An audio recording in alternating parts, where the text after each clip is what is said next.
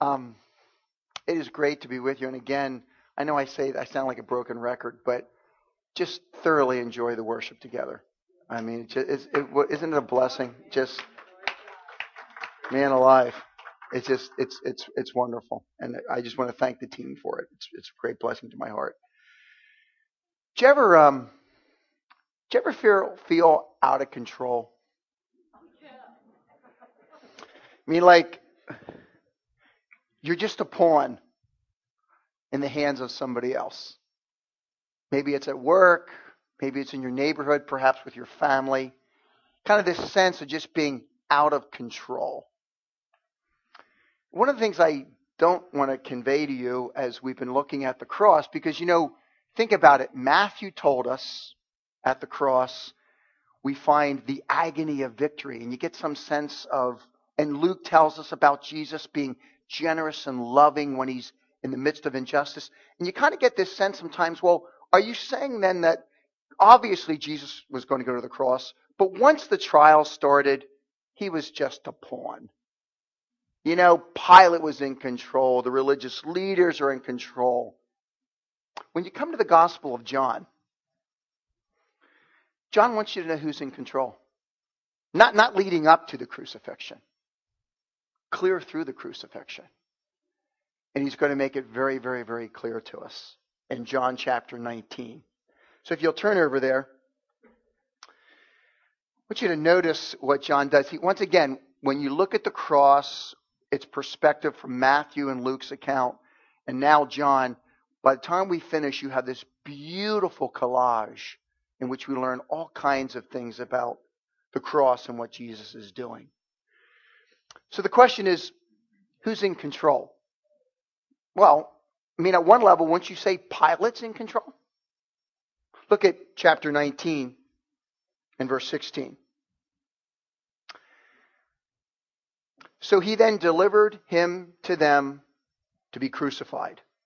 They took Jesus, therefore, and he went out bearing his own cross to the place called the place of the skull, which is called in the Hebrew Golgotha. There they crucified him, and with him 2 other men, one on either side, and Jesus in between. Now we've read that in the other accounts, and you can read this particular point and say, well, the guy that's in control clearly is Pilate. He delivered him over. He said, crucify him, stick him on that cross. So it's Pilate. Or is it? For just a second, go back, if you would, to verses 10 and 11 of John chapter 19. Jesus is standing before Pilate, and Pilate says to him, you do not speak to me? Do you not know that I have authority to release you? And I have authority to crucify you? I am in control. Notice what Jesus says. Jesus answered, you have no authority over me unless it had been given you from above. For this reason, he who delivers me up to you has the greater sin. Pilate, you think you're in control? You have no authority apart from what God allows you to do. And one of the things we know historically, when you read some of the other accounts about Pilate, the Jews that wrote about Pilate did not like Pilate. Josephus talks about him and Philo and these guys, and they're really down on him. And as you reconstruct some of the things that are going on, at least twice, Pilate has done some really foolish things with the Jews. Massacred Jews because he didn't like what they were doing. And every time they ran back to Caesar. And in some sense, this guy's got 2 strikes against him with Caesar. And so even as the ruler, he's thinking, I can kind of do whatever I want. And when the Jews pull up, they said, if you let this man go, you're no friend of Caesar. You know what that's code for? We're going to go back and talk to him again. And Pilate, who acts like he's in control, is manipulated and pressured by the religious leaders. And he says, fine, take him and crucify him. So Pilate's not in control, is he? Oh, he would say he is, but he really isn't. Well, perhaps the religious leaders are in control. Notice this interesting passage in verses 19 to 22. Oh, and the other thing I didn't tell you, I don't know if you noticed this in verse 17, where it says, Jesus bore the cross. Now, if you remember from Luke and Matthew's account, Jesus didn't bear the cross all the way to the Golgotha, did he? Remember, Simon helped him out. But John is not denying that. John is just saying at the beginning, when Jesus Christ was going to the cross at the beginning, he willingly submitted to the Father. He was willing to bear the cross. Not making a statement about what happens with Simon later. That's not the point. It's his submission to the Father that's quite clear here. Anyway, look what happens in verses 19 to 22. This is really interesting. I love it for a whole bunch of reasons. Pilate wrote an inscription also and put it on the cross, and it was written, Jesus the Nazarene, the King of the Jews. And we heard that from the other accounts. That's not at all unusual. But here's what's different. Look at what it says. Therefore, this inscription, many of the Jews read, for the place where Jesus was crucified was near the city, and it was written in Hebrew and in Latin and in Greek. So all the Jews walking by, doesn't matter if you're Roman, Jewish, doesn't matter. You can walk by. It's in all three languages. Everybody can read it and say, King of the Jews. Well, this has the religious leaders upset. Now, they've already manipulated Pilate. Okay, look at what they do here. Verse 21. And so the chief priests of the Jews were saying to Pilate, do not write the King of the Jews, but rather he said, I am the King of the Jews. Like, can we just change that placard there? Not that he is the King of the Jews, but that he said he was the King of the Jews. Come on, let's just change this. And Pilate answered, what I have written, which is a nice way of saying no. Now, I want you to think about it. This is all political intrigue. He's already been manipulated by them. They come back to him and say, we don't like the fact that everybody's reading that because it sounds like it might be true. And can you do something about that? And because he loves the Lord? No. Because he's trying to get one back on them? Yes. He says, no, I'm not going to change it. And he must be thinking, I do have some control. And so here is a man who is antagonistic to the religious leaders, who are antagonistic to Jesus, and all the political intrigue. And guess what happens at the end of the day? Everybody that walks by sees the truth. He's King of the Jews. So they're manipulating and doing all their kind of deal and their thing. And God is saying, when people walk by, that's reality. He is the King of the Jews. So who's in control? Religious leaders? No. Pilate? No. Let's keep reading. Maybe it's the soldiers. Maybe the soldiers are in control. Look at verse 23 and 24. The soldiers, therefore, when they had crucified Jesus, took his outer garment, made 4 parts, a part for every soldier, and also the tunic. Now the tunic was seamless, woven in one piece. So there's 4 soldiers. They've divvied up the outer garment, but the problem is this inner tunic. They said, therefore, one to another, let us not tear it, but cast lots for it, to decide whose it shall be. They're just being smart soldiers, right? But they're actually fulfilling Scripture. Notice what the text goes on to say. That the Scripture might be fulfilled, they divided my outer garments among them, and for my clothing they cast lots. So the soldiers are doing whatever they want. Well, that's true at one level. And they're in full control. That's not true either. Because as they're acting out what soldiers do, they are merely fulfilling the Scriptures, folks. God is accomplishing his purposes through callous soldiers, through antagonistic religious leaders, and through a political leader who is nothing but a politician when it's all said and done. None of them were ultimately in control, folks. Notice, then, what the text says here in verse 25. Therefore, on the one hand, the soldiers were doing these things, unbeknownst to them, under the hand of a sovereign God, they were fulfilling Scripture. But on the other hand, there were standing by the cross of Jesus his mother's sister, Mary the wife of Clopas, and Mary Magdalene. When Jesus therefore saw his mother and the disciple whom he loved, John, the writer of this epistle, standing nearby, he said to his mother, "Woman, behold your son." Then he said to the disciple, "Behold your mother." And from that hour, the disciple took her into his own house. Think about this, folks. I don't know if you remember, but Jesus' first encounter with his mom came way back in John chapter 2 at the marriage of Cana. Remember that? Come together for this meal, and man, they run out of wine. And he's looking around. She said, "Jesus, could you do one of your miracle things?" He hadn't done a miracle yet, had he? But could you do one? And Jesus looks back at her and says, "Mother, ma'am, my hour has not yet come." And then he goes and does it anyway, right? But what he was telling her is, look, there's a higher priority than you. And it is the hour that God has called me to. And by the time you get to John chapter 12, Jesus says, "My hour is here. Father, it's going to be hard, but I'm willing to do it." And a voice out of heaven says, "This is my beloved son." That's what John tells us.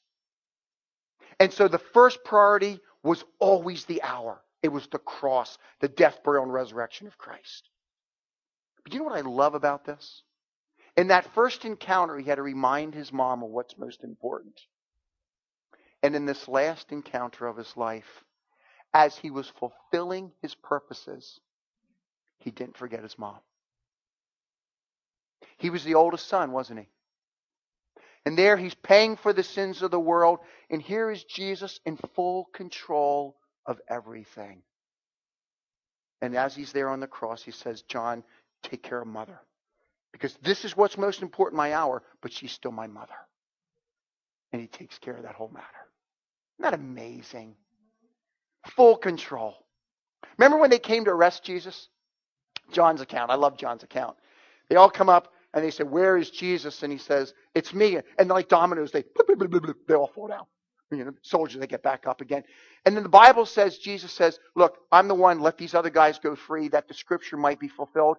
And you see, from that point on, the very point where you think everything's out of control for Jesus, he is in control at every point. He and his Father. And John does not want you to miss this. It wasn't like at that point, man, victim from that point on. No way. No way. Notice what the text goes on to say.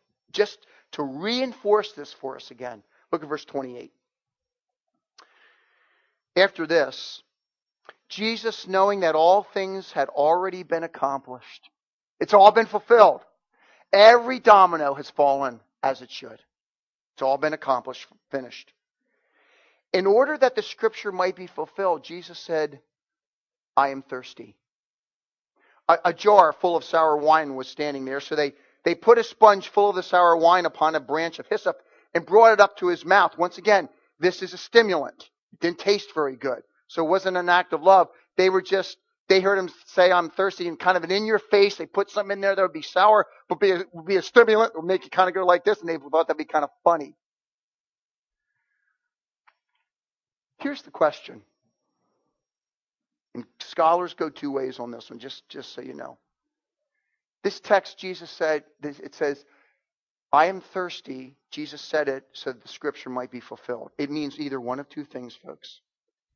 It is either referring back to Psalm 22, when you have the psalmist saying, "I'm thirsty." Or, if you go to one of the other Psalms, Psalm 69, what you find there is that, again, you find the anointed one in that psalm being persecuted. And he says, even in the midst of my persecution, people that are against me, offer me gall as kind of an in-your-face attack, but I'm willing to accept it. So it either means one or the other. I think it's the second rather than the first. So Jesus is on the cross, and he says, I am thirsty, because he was truly thirsty. And when the soldiers respond the way they respond, again, you know what they're doing? They're merely fulfilling the scripture, because they're showing how they're mistreating the anointed one. So all the way through. And so he gets to that. And then look at what this verse says. This is just, to me, this is unbelievable. Look at this. When Jesus, therefore, had received the sour wine, it should like be a stimulant to keep you going for a little bit. What does he say? It is finished. Or we could say, it is accomplished. It's the same word from verse 28. It's accomplished. And Jesus is saying, Father, everything has been done. Scripture is totally fulfilled. Payment has been made. It is finished. And John does not say it like, if you go back and read Matthew, Mark, and Luke's account, they say, and Jesus died. That's not what John says. What does John say? Jesus gives up his spirit. You know, it's the same word that's used back in verse 16 when it says, Pilate delivered Jesus to them. You know what this is saying? You get to the very end of verse 30, and Jesus, when he's all said and done, says, I now of myself will deliver up my life at this point. I'm not just like dying as a victim. I'm choosing to give it up. And he gave of his spirit, and he died. He was in full control, folks. There is nothing at any point. Now, in no way does that take away culpability and responsibility for what the people did. Not at all. But Christ was never a pawn in his crucifixion. He was in full control at every point. And when he was ready to die, as he said back in John chapter 10, nobody takes my life from me. I lay it down of my own because I love people. And when everything was accomplished, he chose to die. Well, that's pretty good. And you're like, wow, I mean, he's in control. I think I'm getting it, Doug. Now, at this point when he dies, things are out of control, right? Not exactly. Not at all, is what I should say. Notice in verse 31 what happens here. We're going to go right through the rest of the chapter here. We're only about 10 verses away. But I want you to see it.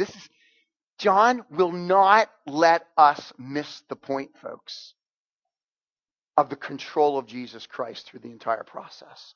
Look at what happens in verse 31. Jesus is dead. And still, Scripture is going to be fulfilled. Look at what happens.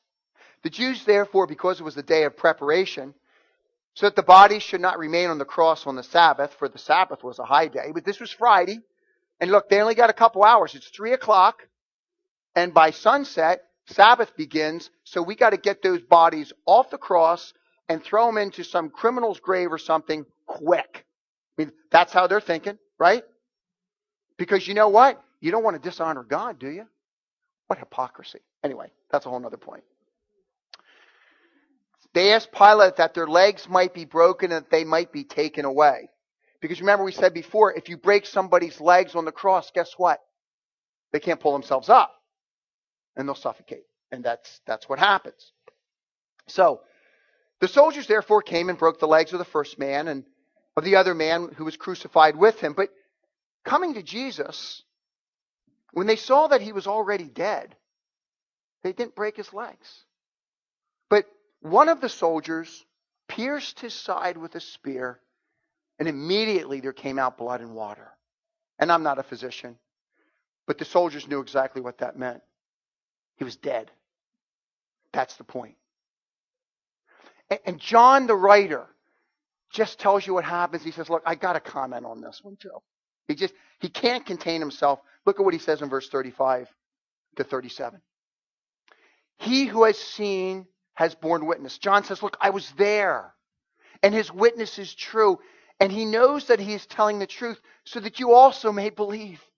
For these things came to pass that the scripture might be fulfilled. Not a bone of him shall be broken. And again, another scripture saying, they shall look on him whom they have pierced. That verse, not a bone of him will be broken, could refer to either or perhaps both the fact that the Passover lamb, the bones were never to be broken. We learn about that back in Numbers. Or there is another passage about the righteous anointed one in the Psalms whose bones are not broken. It could be either one, it could be both. I don't know. You know what I do know? Those guys were just doing their job. They came by and said, let's break his legs. Are you kidding me? He's dead already? How did he die so quick? He chose to. Well, let's make sure. And in not breaking his legs, they were fulfilling Scripture. And in piercing him, it takes us back to the book of Zechariah, where God himself says figuratively, my people have pierced me. Not literally, but figuratively. But in the cross, it happens literally. God himself is pierced. And John says, look, I was there. I saw the whole thing. You can trust what I'm telling you. God is still fulfilling Scripture, and Christ is dead. Verse 38. And after these things, Joseph of Arimathea, being a disciple of Jesus, but a secret one, for fear of the Jews, asked Pilate that he might take away the body of Jesus. And Pilate granted permission. He came therefore and took away his body. You know, I'm amazed by Joseph of Arimathea. In the darkest moment, I mean, from his perspective, did he know Jesus was going to resurrect from the grave after this? No. And yet there was something in that moment. Here's a man who is part of the Sanhedrin. And when he hears that Jesus has died, he's a disciple, but he's a secret one. He's afraid. But in this moment, he says, I don't care. And he doesn't even know about the resurrection, folks. He says, I don't care. I don't care what they say about me. He goes to Pilate and says, let me take his body and care for it. Whatever's going to happen is going to happen. And he's not the only one, is he? Only John records for us also these words about Nicodemus. Remember Nicodemus? He's a guy that kind of slipped up, talked to Jesus in John chapter 3 at night, you know. And you kind of get that sense coming out John chapter 3. I don't know whatever happened with Nicodemus. He pops up again a little bit later in John's gospel when he confronts some of the Sanhedrin and says, well, you know, maybe there is something. Hey, what, are you a Galilean too? Well, he kind of backs off, you know.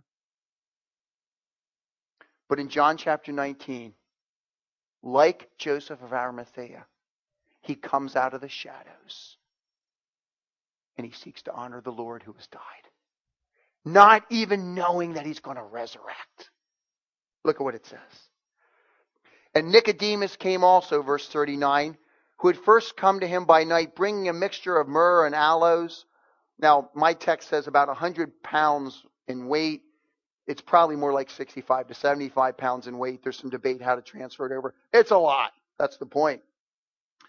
And they took the body of Jesus, bound it in the linen wrappings with spices, as is the burial custom of the Jews. Now, in the place where he was crucified, there was a garden. And in the garden, a new tomb, in which no one had yet been laid. Therefore, on account of the Jewish day of preparation, because the tomb was nearby, they laid Jesus there. Now, folks, I want you to think about this. This is really amazing. Think about it. They are out of love for Jesus, burying him. And they know they don't have much time. They got to wrap him and get those spices on really quick. And they need a place to bury him. Someone says, hey, and Joseph says, well, I got a tomb over there, and no one's ever never been in that before. Let's just use that. It's nearby. We don't have much time. I'm happy to do that. And that's what they did. But think about this. What if Jesus would have been thrown into just a criminal grave with a bunch of other criminals and bones and everything else? Down through the centuries, liberals would have said, how do you know it's Jesus? There's all kinds of corpses in there. Here, they're pressured to do something quickly, and they do something which would validate the resurrection. Because nobody had ever laid there before. Jesus was the first. And they're also fulfilling Isaiah 53, where the Bible says they will appoint a place to him with criminals, but he will be buried in a rich man's tomb. Now, are they thinking about any of that? No! They're loving Jesus and trying to get his body into a tomb before 6 o'clock. That's it. That's it. And even after he has died, soldiers and followers of Christ are merely fulfilling his will. So who's in control? I mean, by the time you get done reading John's account, you say, man, God's got it all.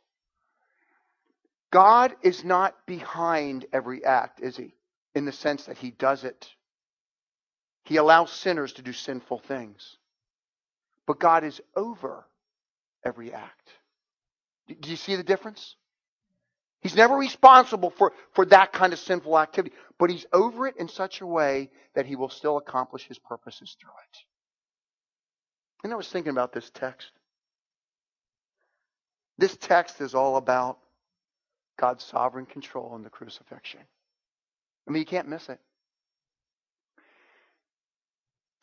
Here's a sovereign God that will use antagonists, people who are indifferent, people who are selfish, and people who love him. And he'll accomplish his purposes. And he'll do it in such a way that when you and I look at it, we should have two responses. Number one, I believe. I mean, if God is in full control and everything he said is going to happen, happened, how can I do anything but not submit to this God? I believe.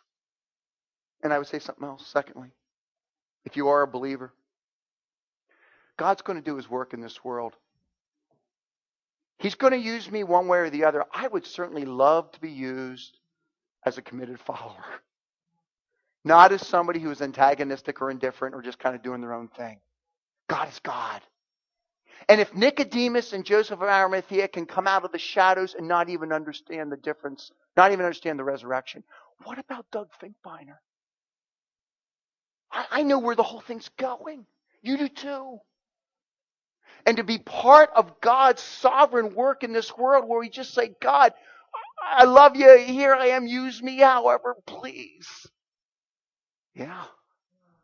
What other response can we have when you finish reading what John says about the crucifixion? As we sang in that song, lead me to the cross. And when you come to the cross, Matthew tells us, I see the agony of victory. Luke tells us, I see dependence and generosity in the face of injustice. And John tells us, I see the sovereign control of God. Go forth as my people, God would say, and continue to be my people because the cross has changed everything. And you are part of what God is doing until his son comes back. Isn't that great? That's a great package. Help us to be people of the cross. Let's pray.